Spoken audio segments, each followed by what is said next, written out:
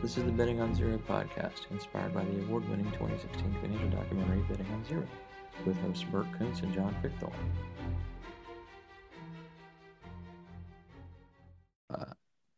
There we go. You're recording. Okay. All right. Here we are. Betting on Zero. Our podcast continues. I think this is They're still podcast number listening X. to us. Yeah, exactly. No, we're in a double digits now, and I think we might even be in a double digit listeners at this point. So, and maybe after today, it'll even higher, given the high. You're really building it up. Am I sure I want to do this?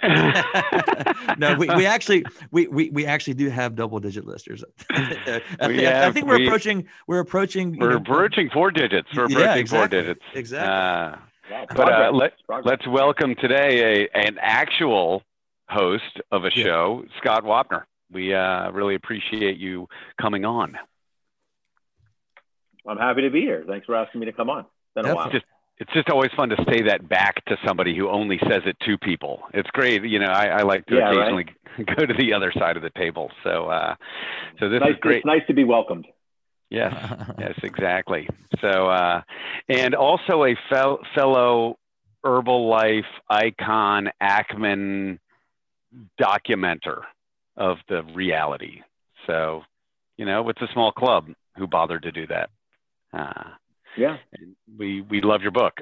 Burke and I have both been reading it, and it brought back a lot of memories and triggered a lot of emotions, frustration, anger, angst, happiness, and other.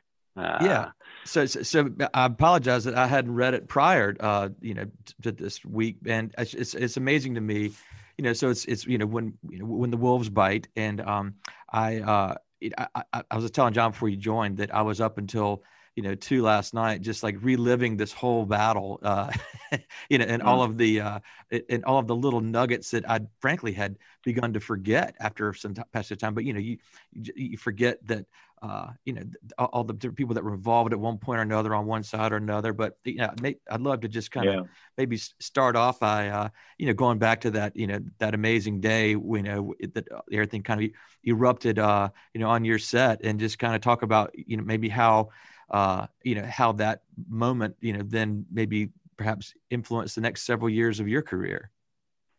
I can't believe that it was that long ago already. 8 years. It's shocking. It literally seems like yesterday. Here we are in March of 21. It was January 25th of 2013 when that all went down. I just can't believe it when I think about it. That is crazy. And one of those things that kind of came out of nowhere. I just didn't have I had zero expectations about what was going to happen that day, other than we were going to interview Bill Ackman. He was booked. Mm-hmm. We were going to interview him on the short, and I suppose a few other things that he was involved with at the time. And, Icon ended up calling in, and the next thing you know, the story that would define my career, certainly, for a period of time, kind of developed. Who knew? But, it was a moment in time for sure. And it really dominated my reporting for a number of years, because there were so many different twists and turns and people who were in there. And it was a story unlike anything that we had seen up until that point, certainly in terms of star power, old school and new school, and just the amount of dominating personalities who were all involved at one time or another. You just don't really get that ever. And, I didn't realize until reading your book, frankly, and I wish I'd known this before we made the movie, how really that conflict that was a highlight on TV for you really was a bigger influence in the story than I thought, right? I mean, Icon really did want to get Ackman back, it seems like, and that really was the driving force. He didn't give a crap about Herbalife. I mean, he's now stepping down off the board, but I've even spoken to some of former Icon employees who were board members for his other companies, and they were like, no, you guys are right. Like this, we didn't care. And so it really, I think it was a vehicle. It was a vehicle, right? As Carl always sort of maintained, that he was a believer in the business itself. And look, I mean, he's not going to buy all of the stock that he did if he didn't think that it was something. But obviously, the mode of influence for him was the fact that Ackman was involved, and he had this long simmering feud with the guy, and he was waiting for his opportunity, kind of laying in wait, as a viper does. And when he saw the rabbit come along and say, hey, I'm here, I'm short $1 billion, and I'm right, he pounced. I mean, you say he wouldn't have bought it if he didn't think there was something there. But I was sitting in a limo with Ackman on my way to one of our movie premieres when he got the call from his trading desk that Icahn wanted to unload his entire position. And was there a bid? And, Bill turned to me. I had to swear confidentiality. I couldn't trade the stock. And he's like, you're not going to believe the call I just got. And then when he made the terrible mistake of going on TV and saying it. Yeah. It disappeared.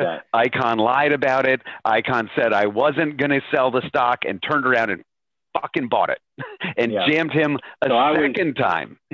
Yeah. I remember when that happened, obviously that was on Squawk Box where Bill had called in and he had said that.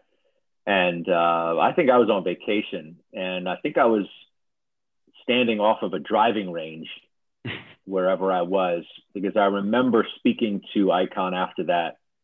And, obviously then he made the moves that he made. I guess I just mean in the sense that, Icahn was not going to, I don't necessarily think he was going to buy Herbalife shares, even if he thought that the thing was a complete dud, just so he could get back at Ackman. Right. I think he saw a real opportunity to make money. He convinced himself that there was something really there. And if he could get Ackman back on the top of it, it was the cherry on top of the sundae. Right. That's kind of how he's put it. And, that's the kind of investor that he is. It's funny reading your book. I think Ackman was the Sunday. It's probably that's fair. Right. That's fair.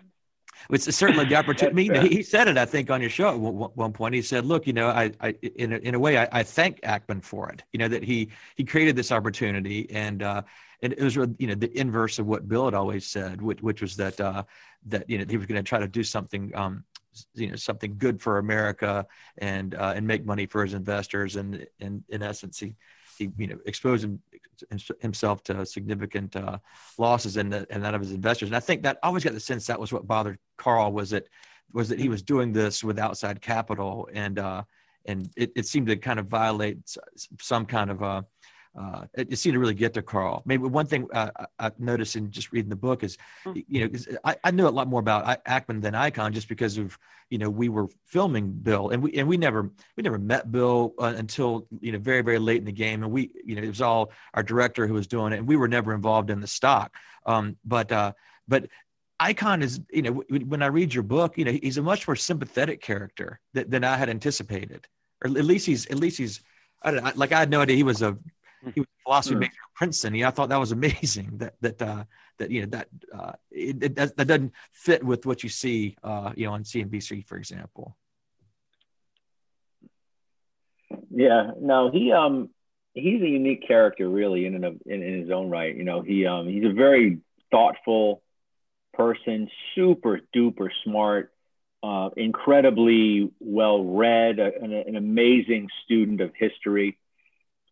The conversations that I've had with Carl, so many over the years, and the stories that he tells and the sense of humor that he has, he's such a complex person. Most people I don't know how old you guys are, but I think, basically in the same generation. Yeah, I think we're about the same age. You only know sort of, Carl, what you've seen for the most part over the last decade or, a couple decades on television. And, there's a lot of, confidence and bluster and this, that, and the other thing. But I learned a lot about the guy. I didn't realize how he got started, really the true sense of it, how his, parents wanted him to be a doctor. And he sort of stumbled, if you will, into the Wall Street world because of his uncle, who helped him out to get going. But I've never met anybody who is really he's like intelligent, right? The playing chess when others are playing checkers, like every day of his life. Mm-hmm. He's just super smart. He's literally thinking 3 steps ahead of you before you thought that. It's just his presentation is Queens. It's street. Right. Yeah. He's a street guy. He's a street fighter who in the deepest sense is as polished as you could ever possibly be under the surface. Mm-hmm. Interesting. Mm-hmm.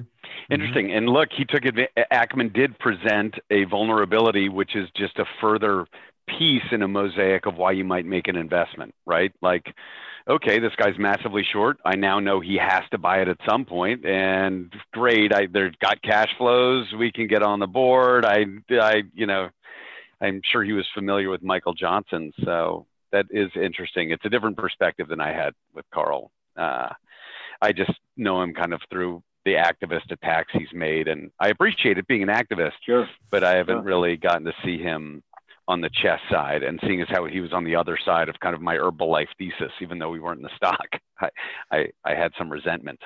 Yeah. But that was the first big short setup. Now we've moved on to other. I mean, look, we know as a short seller, and because you've seen them all, short squeezes are a kind of once every 3 years, 5 years, whatever it is, 8 years. I feel like we have another one, whether it was Lernout and Houseby, and then Volkswagen, and then Herbalife and GameStop. So give us your thoughts from your perspective on what you're seeing in this short squeeze and the players. I don't know if I see a chess player in here as much as a whole new form of investor base, the meme stock and the social media mob that is affecting massive stock prices. But what's your take in this one? Well, I obviously immediately thought back to the Ackman short of Herbalife and this whole Melvin Capital and GameStop thing. It's kind of unavoidable to think about. And I also thought about, could you imagine what it would be like right now if Ackman had been as public with his short now against the Reddit crowd? Right. You can't even imagine where Herbalife shares could possibly go literally in a single day, right? I mean, that's kind of the way that things are, that's kind of the way things are trading. So I thought a lot about that. I thought a lot about the context of, people were talking about, well, is it okay that you have a message board essentially of Reddit traders who are sitting there and sharing ideas and conspiring, if you will. That's a loaded word, but I don't mean it with any negative connotation. Conspiring to go after a short. And well, I thought, or at least to take a position in the stock. It just happened in this point to be against a short. And I thought to all those idea dinners that we've all heard about forever, that some of us have probably been to and participated in. And what's really the difference? What's the difference between a bunch of multimillionaire hedge fund guys sitting around a clubby steak room eating, a bunch of filet and drinking expensive wine than a bunch of, young, brash retail traders congregating in social media, coming up with an idea? Hey, I noticed this thing's got an unbelievably large short weighting to it. Let's go after it. So I thought of it a lot. Obviously, it's one of those. It's a moment, and this is one of those rare moment in time stories. People who are interested in this stuff are going to remember. Oh yeah, that GameStop thing. When you have something that sort of gets to critical mass, and you start seeing it on the regular mainstream media and the evening newscast, you've struck a chord. I don't know. I was involved in the GameStop thing only in the sense of having Chamath Palihapitiya on my show and having this, big blow up debate conversation about, what the implications of it were, which I thought was interesting. But well, I don't know. It's one of we were crazy moment talking. in time. We have somebody who's making a GameStop documentary who we've been talking to, which will be interesting.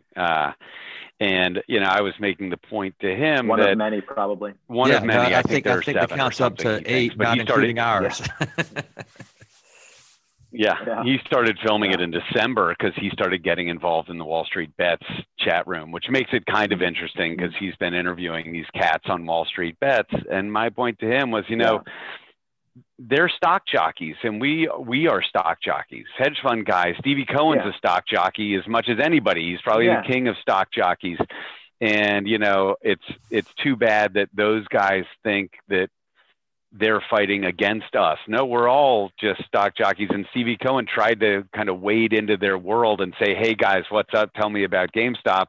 And they immediately turned against him. Oh, you're a bad Wall Street guy, and gave him death threats. And he suits. And I'm like, Stevie Cohen's the farthest thing from a suit. I mean, that guy almost got put in jail by the regulators.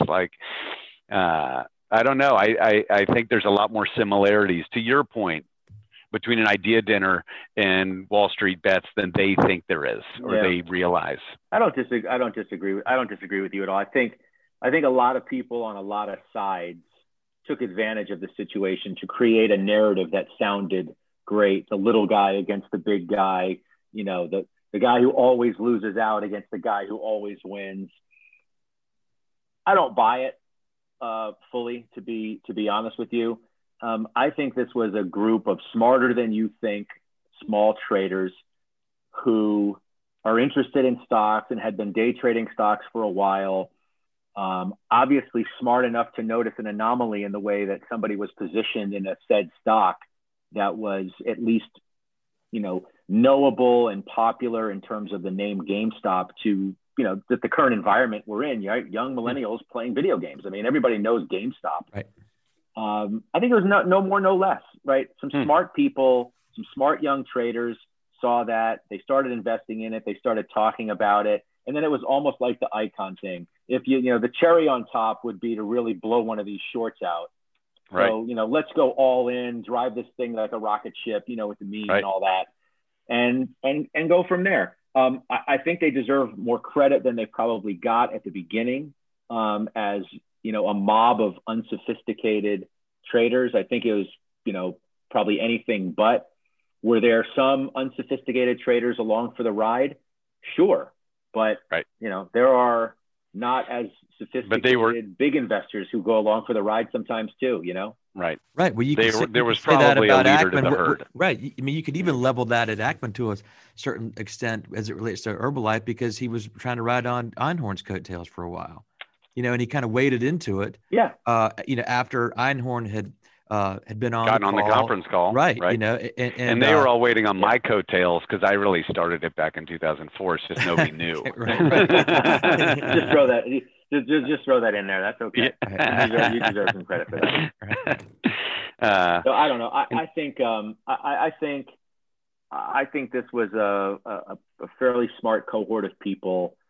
My only concern at the time, and I think a lot of people's concern at the time, was somebody's going to get hurt here.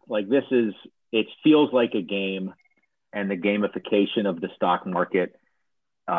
But somebody is going to get left holding the bag. Not everybody's going to sell when it goes to 450.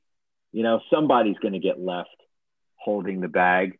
And maybe one of the biggest lessons out of the whole thing is, a good portion of the cohort who we're talking about doesn't want the old school Wall Street types looking out for them. They're like, we'll deal with it our own way. Don't preach to us. Don't talk down to us. We may not be as sophisticated market wise as you are, but we'll figure it out. And if we don't, it's on us. So back off. Interesting. So it's a fascinating thought. And I see that as I look at Wall Street Bets today, that attitude is there, right? I'm not going to use the word that they call themselves in a lot of their streams, but it is a derogatory term for slow people. But they mean it like, stop treating us like, we're not worthy of investing, because we are. And so I see that attitude pervasive. And so I'm kind of curious, what is CNBC's role? What is your role as somebody who brings people on and talks about the markets and is somewhat of an educator or a transparency provider? What is your role in this world that is moving into social media and this kind of mob mentality? I use that in a derogatory way. I don't mean it to be, of investing. Is it appealing to retail? Is it still focusing on institutions? What do you think? How does CNBC and Scott Wapner kind of see the future? Mm-hmm. I'm not going to speak for the broader network, but at least for myself, I always think about the viewer. And I don't define them really in my mind as I'm speaking to them, whether it's a retail trader or a sophisticated market participant. I always just try and, give the story straight, try and get some provocative big interviews on the show, play devil's advocate at times when I have to for the sake of the conversation. It's interesting that, when you do that, you sometimes set yourself up to be in a position where it comes off as if you're taking a side. Right. And in today's social media age, you get attacked pretty quickly, no matter what you do anyway. But certainly when it's perceived that you're taking a side, people can't wait to come out of the woodwork and throw the arrows at you. But, I just try and sort of think about what my viewers are thinking of. Are some of them wondering whether they should have bought GameStop on the way up? Of course. Who wasn't, right? You're watching people get rich overnight. Who doesn't have a little bit of, gosh, I wish I would have bought it? Is part of me thinking as I'm having these conversations, well, somebody's going to get hurt holding the bag at the end. So, of course I'm going to bring up those sorts of issues. I'm trying to think of what, I think the network in general, look, I think we try and educate people on the risks and the rewards of the stock market. At the end of the day, people are watching us to make money, to hopefully get rich. We want people to make money. We don't want hedge funds to make money at the expense of the quote unquote little guy. We want everybody to consume what we think are, straightforward, good, smart, professionally presented ideas from those who are in the markets. Ultimately, you're going to make your own decision on what you should buy and sell. But we don't have a side in the game. Our side is to educate and help people make money. We'd be happy if everybody, I'm speaking for myself. I'd be happy if everybody made money. I don't care what their net worth is. What's the point of the whole game if you're investing in the markets to make money, right? Even if you're shorting stocks, you're trying to make money. And yeah, I just feel like it used to be CNBC was the thing you saw as you walked into everybody's office. And now I think whether the Wall Street Bets group wants to admit it or not, they're all watching, right? And I'm sure you get responses from them based on the interviews you do. And maybe you have much more social media interaction. I don't know if you do or not from this new world of viewers. I hope more people play in the stock market. It's more fun. More liquidity. I hope everybody does it. I think it's a great way to make money, and I think it's a lot of fun to do anyway. So I think it's amazing, right? I think there is a renaissance of the retail investor for a variety of reasons, right? You've been in a long-standing bull market.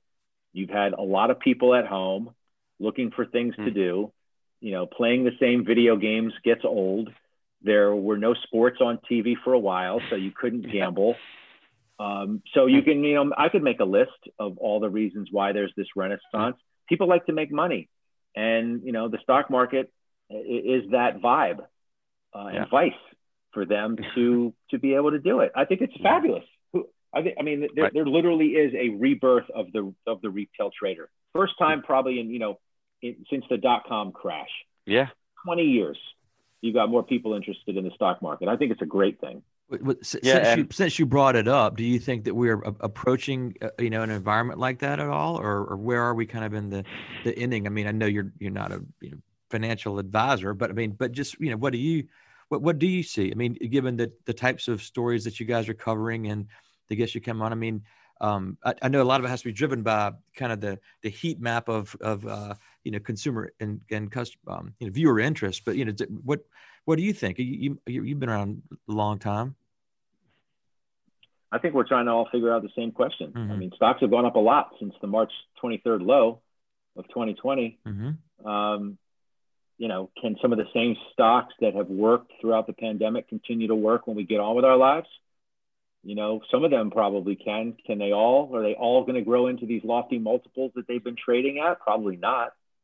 Are the epicenter stocks, as some like to call them, the reopen and return to life stocks, have they gotten a little overextended? I don't know. Things feel to me like, the term that everybody throws out is roaring 20s, that you could have another roaring 20s once everybody gets back out there.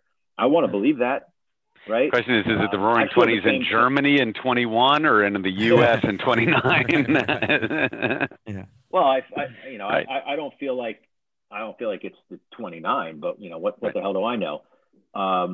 But I feel like there's a hell of a lot of pent up demand, and that people are ready to get on with their lives. And I think things are going to explode in a positive way. How much of that is already in the stock market? I can't tell you. And so with that idea, too far in anticipation, I don't know. Right. I certainly agree with what you just said. Like, I'm on a bunch of boards and participate with a bunch of companies in a very interactive way. And obviously there's pent-up demand in every sector, right? We all know it is in travel. Like, I can't wait to get on an airplane, right? It's a common refrain I hear people say. And I think I see that across the economy. There are a lot of things turning on, but the multiples are high. And I watched your interview with Cathie Wood from a week ago or whenever it was. And I used to work with her at Alliance briefly. And I listened to her. She's kind of brings all of these themes in some ways together. She's a little bit of the democratization, the retailization of institutional money management. She's buying these kind of stocks almost under a new investment paradigm that takes Graham and Dodd and turns it on its head and says, I'm a long-term thinker, and therefore the valuation doesn't matter. I want you to spend more because that means you're going to dominate your industry and be worth more. And I stand around in the morning and go, huh? Am I not mentally flexible enough to figure this out? What would Graham and Dodd say to this? Does Warren Buffett nod his head and go, yeah, that makes sense? But so I thought your interview with her was fascinating, by the way. I thought you did a great job, and I learned a lot about how she invests and everything else. I don't know. I'm curious as to your takeaway with your interview with her. I thought it was great. No, thank you. I honestly, the most memorable line from that interview, as I took it from her, was, we don't want our companies to make money. That's right. We want them to invest. It's exactly what you're alluding to. And it sort of jumps off to you on the screen as like, what? Now, in her defense, and she's easy when those stocks go down to throw stones or whatever. She's raised a lot of money in a really fairly short period of time. I think she's got, $60 billion under management now. She's ridden a wave of those kinds of momentum stocks at a time where maybe some others didn't see it. I mean, she was probably a little early. She's been steadfast in her belief of Tesla, and to her credit, that stock has rewarded her investors amazingly. And the other funds that she's launched have done the same. And her power, it's really, I've never seen anything like it, where she could literally, and she did, just say, well, I'm going to start a space ETF. I have no idea yet, or I can't tell you yet what stocks are going to be in it. And then everything that's even related to space just shoots to the moon, pardon the pun. That just speaks to the level of power she has right now, which is extraordinary, and more power to her. The question of the other issue is, and I've had people reach out to me and say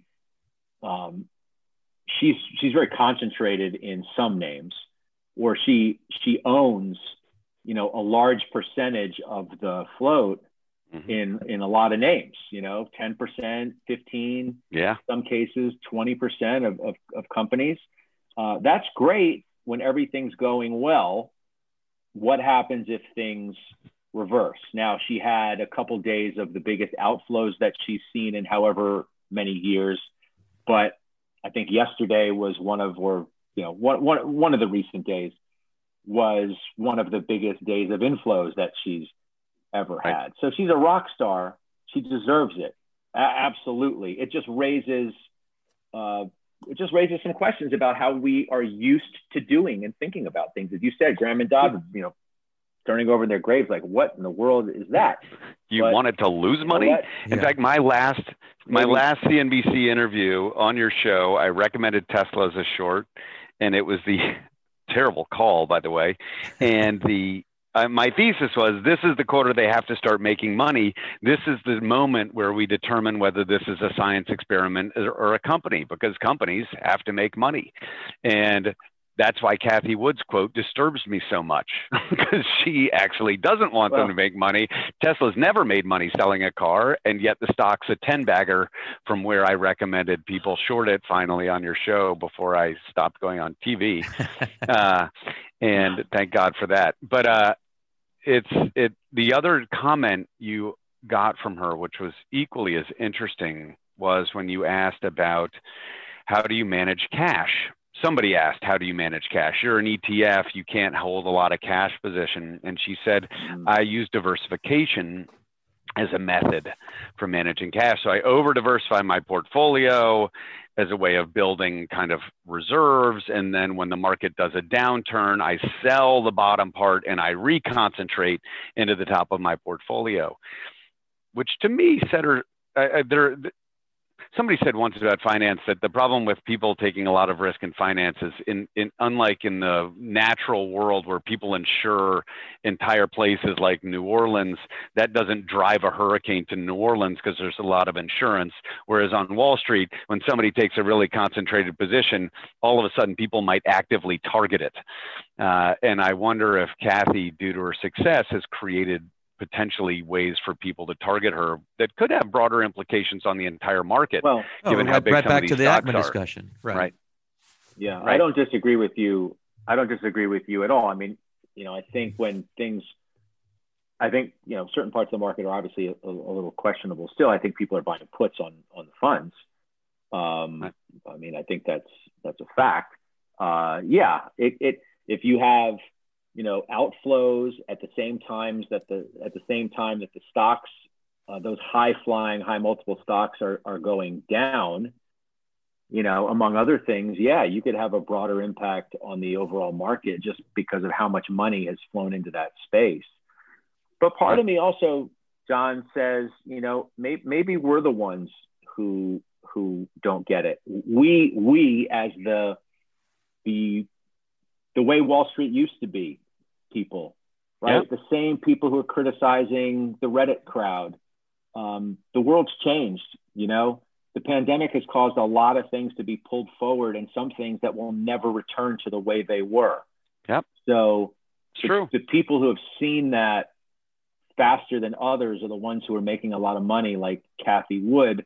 We're just assuming that, when the music eventually stops and we all get on with our lives, that there's going to be a comeuppance, and maybe that's not the case. I asked the question sincerely, though. I really do. Like when I said maybe I'm not mentally flexible enough, I mean maybe I'm not mentally flexible enough. I'm not saying I'm definitely wrong or definitely right. Like I think it's a fascinating question. I agree with your point completely. So. Burke, what were you going to say before I interrupted? No, it's fine. I was going to give her some credit in that, actually to, have these concentrated positions is a fairly, Buffett and Munger type of approach. I mean, I'm not sure about the tax loss harvesting and things that go down, but Buffett's famously said that, like, show me somebody who's making a lot of money on their seventh best idea. I believe it when I see it. So, I mean, she puts her money where her mouth is. And I don't know, Scott, if you ever read Howard Marks's letters, but, he basically seemed to capitulate this past month where he says, you know what, maybe my son Andrew is right. Maybe growth investing and value investing aren't that different at all. And I just need to, basically, he just said what John said. He needed to be a little more mentally flexible, and that growth investing is about assigning probabilities of outcomes, and you don't want to see people paying out dividends. They can be reinvesting and taking over market opportunities. And so I don't know. I mean, it's unfortunately, you asked earlier how old we were. I think I'm maybe I'm too old to be flexible enough. But Kathy's older than I am. Try microdosing. I think microdosing might help you out. Maybe. right.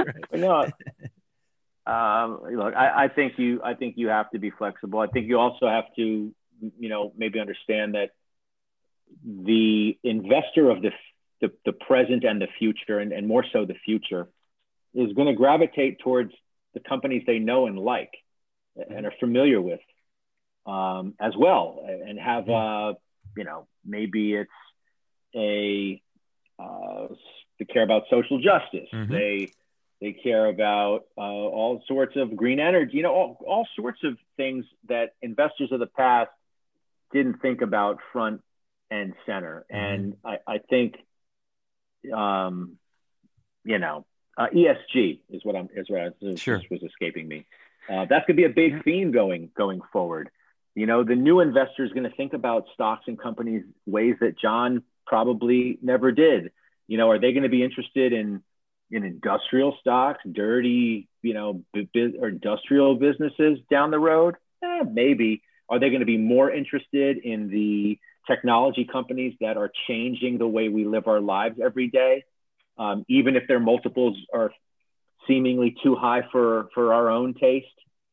And I mean, I can't buy individual stocks, so I use my own as sort of thinking of the greater, older school investor types. I think everything's changing. The way we live is changing. The investor psyche is changing. The way that the future investors think about the market is different. And I think we just have to watch and see how it develops. So I have one more for you before we let you go, which is crypto. Because I bought my first Bitcoin at 30, but I think this is and by the way, I'm on the board of a blockchain company that sells tickets. So I am mentally flexible enough to understand blockchain. And I think Bitcoin at 50,000 is just frigging idiotic. But you keep having more and more people on your show, Kathy, Elon Musk, talking about Dogecoins. Okay, I'm not that mentally flexible. Help me. So I am not a big crypto person. I don't do much of any of it on my particular show just because I'm not into it. I don't get it. Why is it 50,000? Because Musk said something about it yesterday, so it goes up, or Novogratz, who said something about it, so it goes up. I mean, these are all obviously incredibly smart people, a hell of a lot smarter than me. So the fact that they get it and I don't, more power to them. I just don't know what it is. I do think it's interesting. I don't know what the end game of it is. Right. And I also don't necessarily, or I don't know how to view a Tesla or a Square or any company buying Bitcoin. And I'm not sure how investors in those companies should feel about those companies buying Bitcoin. Right. Leaving yourself potentially open. Are those the kinds of investments you want the companies you're invested in to make? I don't know. And it doesn't, it's so MicroStrategy is the dumbest of them all. And Mike Saylor makes me scratch anyway, always has. But, since they've taken their dying software company, raised $2 billion in converts and dumped it into Bitcoin. So then now you have $2 billion of debt. And you have $2 billion of Bitcoin, although I think it's worth more like $4 now, but you have an $8 billion company. So I don't know if I add all that together, since I think the software business is worth a fraction of that, I still come up with something I'm supposed to short. But that's what he's done, right? He's taken his dying business, converted it into Bitcoin. Now, my last thought is related to your previous point, which is ESG being more important. I think there's a huge overlap in the Venn diagram between ESG people and guys who are buying stocks like this. And I think Bitcoin and all crypto is starting to be viewed as very anti-ESG given the amount of power it consumes. And so it'll be interesting to see if that thought starts to permeate and where the clash is between almost the political left and political right in investing, when there's actually a lot of overlap, I think, in those two extremes, both politically. I think they've gone so far extreme they've met on the other side. And so now I don't know how that's gonna confront itself in the stock market, which is, I don't know. I don't know. I don't know. Is it a hedge? Is it just an asset class of its own? I don't know. Right. All I know is there are a lot of people with a lot more money and brain power than I have who think it's something. So, all right, let's see where it stops. I don't know. I honestly, just can't give you a better answer than that, because I don't know. That makes me feel better. I don't know. I don't know any, I'll tell you that. Right. I mean, I wish it's kind of like the GameStop. It's really low and now it's 50. I wish I did. Right. Hey, let me ask one more question, Scott. Then John said he'd let you go. I'm gonna ask you one more. I mean, from that day back in, what was it, January, when Carlin 25th of 2013. Right. Not that I remember exactly. No. Well, it's funny because John and I had actually flown up to Bill's his Irisone announcement. We were poking around about doing a project with this film, and flew up there to hear him give the speech. So we sat back there and watched it, and so we got engrossed early on, and we hadn't at that point decided what we would do, if anything, about a film. Ted Braun, the director, kind of took it over, made it his own. But it's funny just listening to you guys chat. So much has changed and so much has stayed the same in the last decade. Yeah. I mean, talk about that for a minute or two, if you can, about what is there. We've talked about how much is different. What is the same, if anything?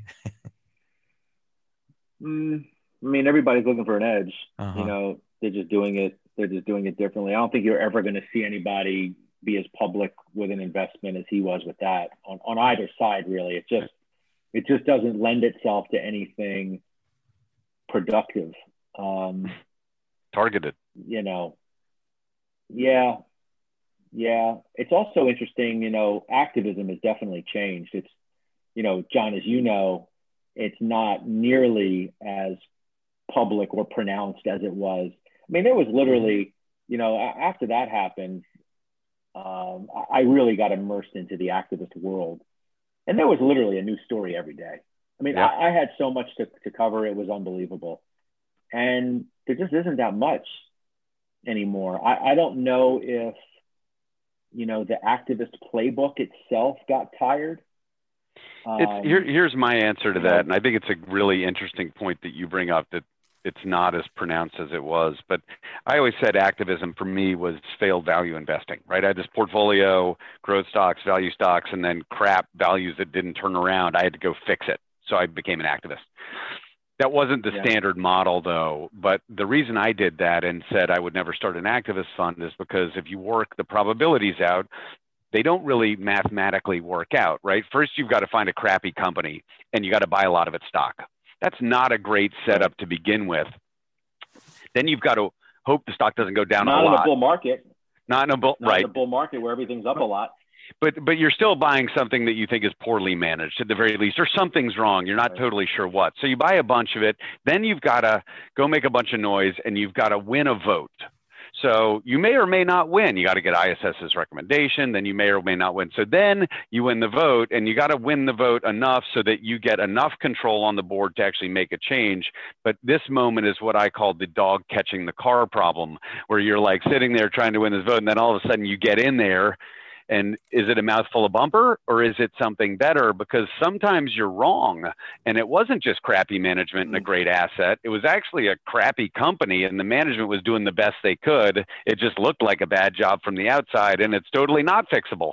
And so if you multiply all those probabilities against each other, you end up with not a great necessarily probabilistic outcome in investing. And so I and many others have adjusted our activist philosophy to what we call constructivist, right? Let's go find a management team that we can support and help, but it'll give us a board seat and a say, and we can kind of get involved. And that's kind of where I think even a lot of today's activists that I deal with are kind of in that camp. You made me think of something that jarred my memory as to what I think at the time I thought was a moment that maybe could have a profound impact on the activist landscape. And I think it was when the CEO, and this is another Ackman story, the CEO of ADP went on CNBC and, I mean, absolutely ripped Ackman. Yeah, and totally. It's great. It was almost like the collective Fortune 500 standing up at the same time and saying to activist XYZ, get the F out of here. Yep. I don't need to hear from you. I and the board are running this company and we're doing a good job. Your ideas are stale, tired, and the same, cut from the same cloth as you hear all the time. And that's it. And I thought that was a demarcation line of maybe that things were going to change. I don't know, you know. It was that was a really big moment. I'd forgotten about that, but it was. He stood up. He's like, "No, we're experts. You're not. Your ideas suck. Like, go bring it. Do whatever you want. We don't care." And I think there's and then I mean, he may have gotten I don't know. He may have had ISS or whoever in his camp at the end of the day, and he lost the vote. Yep. And it wasn't even close, I don't think. I don't remember exactly, but I don't think it was particularly close. And it was kind of like, you know, the CEO stood up on TV and said, you know, get out of here, Heisman time. And I thought that was a profound moment. I remember thinking about that at the time. Yeah, I agree. And activism has changed subsequent to that. So what do you think Icahn does from here? People like that. I mean, he's changed his stripes over the years from corporate raider. Well, now he's out. Right. Yeah. Well, now he's out of Herbalife finally. Oh no, I didn't mean Herbalife. I didn't mean Herbalife. I just meant in general. You know, what does his playbook look like? Is it still the same? You know, what do you think? You know him well. I mean, I see every other day. It would seem like you know, that 13D monitor that Kenny Squire runs. I still see Icahn's name popping up. Yeah. I think I saw another one yesterday where, you know, he has acquired more shares of XYZ company. Knowing Carl as well as I do, that he's never going to slow down. Right. He's just never going to slow down. I think he's like 83 or 84, something like that. Good God. His birthday's like a day or two removed from mine. But he's as busy and sharp as he ever was. I still talk to him, you know, and he's always busy. Always busy. He's on the phone all the time. He's still got stuff going on. He's filing Ds. I mean, awesome. Never going to stop. I love it. Great. I hope I can say the same thing at 83 or 84 or anything with an 8. Yeah. I'll even take 58. An 8 handle good. Yeah. Awesome. Hey, Scott, thank you. Thank you for your so time. much. Thanks for your thoughts. Thanks for doing what you do, and good luck finding the truth out there for all of us. We'll be watching. Trying my best, guys. Thanks. I really appreciate it. Appreciate it very much. See you around. Thanks a lot. All right. Bye-bye. Take care. Yep. Thank you for listening to the Betting on Zero podcast. These opinions are intended as entertainment. Any opinions expressed on this podcast by Bart Kuntz, John Pickmore, or anyone else are not necessarily those of Raymond James. There is no guarantee that the statements, opinions, or forecasts provided herein will prove to be correct. Any information is not a complete summary or statement of all available data necessary for making an investment decision, does not constitute a recommendation. Bart Kuntz, financial advisor, Raymond James Associates Incorporated, member New York Stock Exchange, member SIPC.